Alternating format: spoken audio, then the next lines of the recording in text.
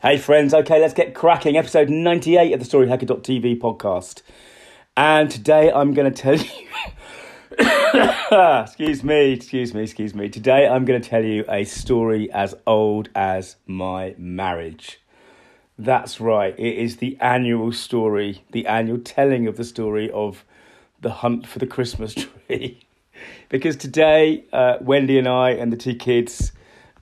this morning we went and found a Christmas tree. Now, you may be saying to yourself, this is far too late to be getting a Christmas tree. And you're right, I guess, because there wasn't that many there. But the reason is we never normally do Christmas till after my birthday, which is the 14th.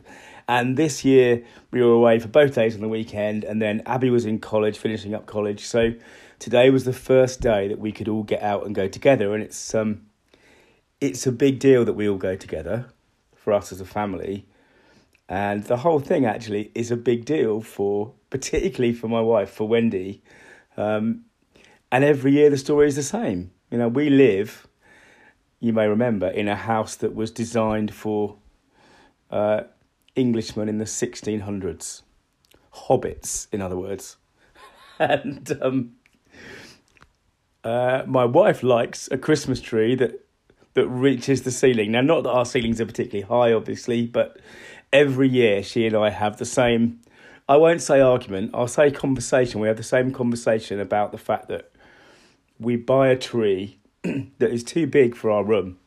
It's too tall, first of all. We always have to cut the top off. But it's also too wide. And the only time I move out of my spot in the lounge, I've got a spot like Sheldon has a spot in The Big Bang Theory. The only time I move out of my spot is at Christmas, because essentially, in order to have the tree that she wants, Wendy sacrifices me able to see half the TV, which I just think is crazy mental, because the whole process is very exacting. Although she was saying today how much over the years she has mellowed, because before we had kids, it used to take so long to find a Christmas tree that she liked. You know, the shape, the size, the branches pointing upwards, not drooping down. You know, all this sort of stuff. And we've had years where we've got a tree that we weren't really happy with and then gone and got another one. That's what I'm talking about, folks. And the reason is that the tree connects Wendy to her childhood, and particularly to her dad. He's been gone a long time, and this is why it matters so much.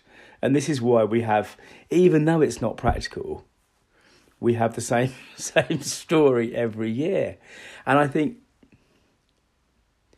you know, this is why it's so important to get into the backstory of people, right? And particularly people who've founded businesses or created businesses, because it gives us a window into the kind of things that connect them with other people. You know, how many people out there are like my lovely wife, for who the ritual of getting the tree and dressing the tree and what have you connects them to something that is really important in their past.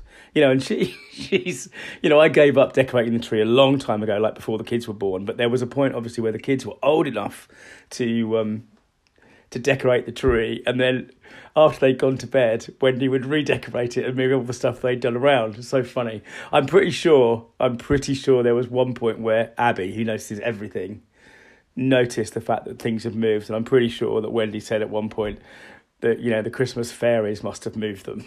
Yeah, no, that's what we're talking about. But it's that connection, right? It's the story behind the action. And if we can get that in a business, what you find is that you have something that resonates with other people. Like, for example, this afternoon I've been talking to a guy whose wife owns a dress shop, you know, kind of a fairly high-end personal experience, appointment-only dress shop.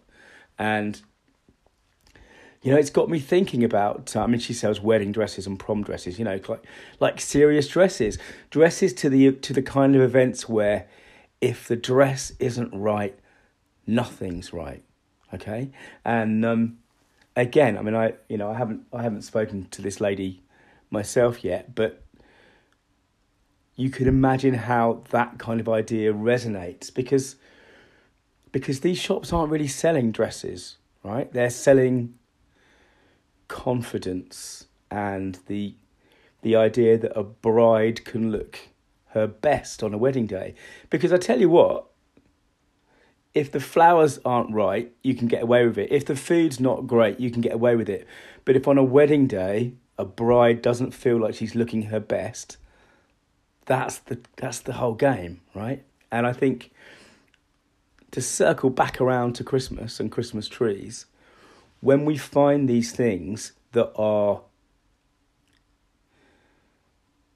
the story behind the activity or the business or the product or the service or whatever it is, then when we're telling good stories, good business stories, we can bring that brand up. We can we can use those currents, those undercurrents, to connect the business to lots of people who feel the same way. So, you know, if we talk about a dress shop, for example, as a place where they might sell, you know, some material that's been machined together in a certain design, and it costs, I don't know, £1,000, £2,000, whatever, hundreds of pounds at least, you're not selling the thing behind it, which is the way the person will feel who's wearing it. And, you know, we bought Abby her prom dress last year when she moved up from secondary school, and it was a big deal. And if I could do that in capital letters, I would. It was a big deal. And that's what we're trying to do with stories. We're trying to bring out the themes and connect those themes to our customer. Anyway, tomorrow we will engage in the ritual of bringing the tree into the house, tipping it up because it's too tall, and sawing the top off so it can fit between the rafters. And then Wendy and the kids will decorate the tree, and I will assume my now traditional position on the sofa and sort of manage the whole process, take on the foreman role. Anyway, that's it for me for episode 97. Thanks for listening. It turned out to be a long one, but I think it's really important. It's really important that we do this.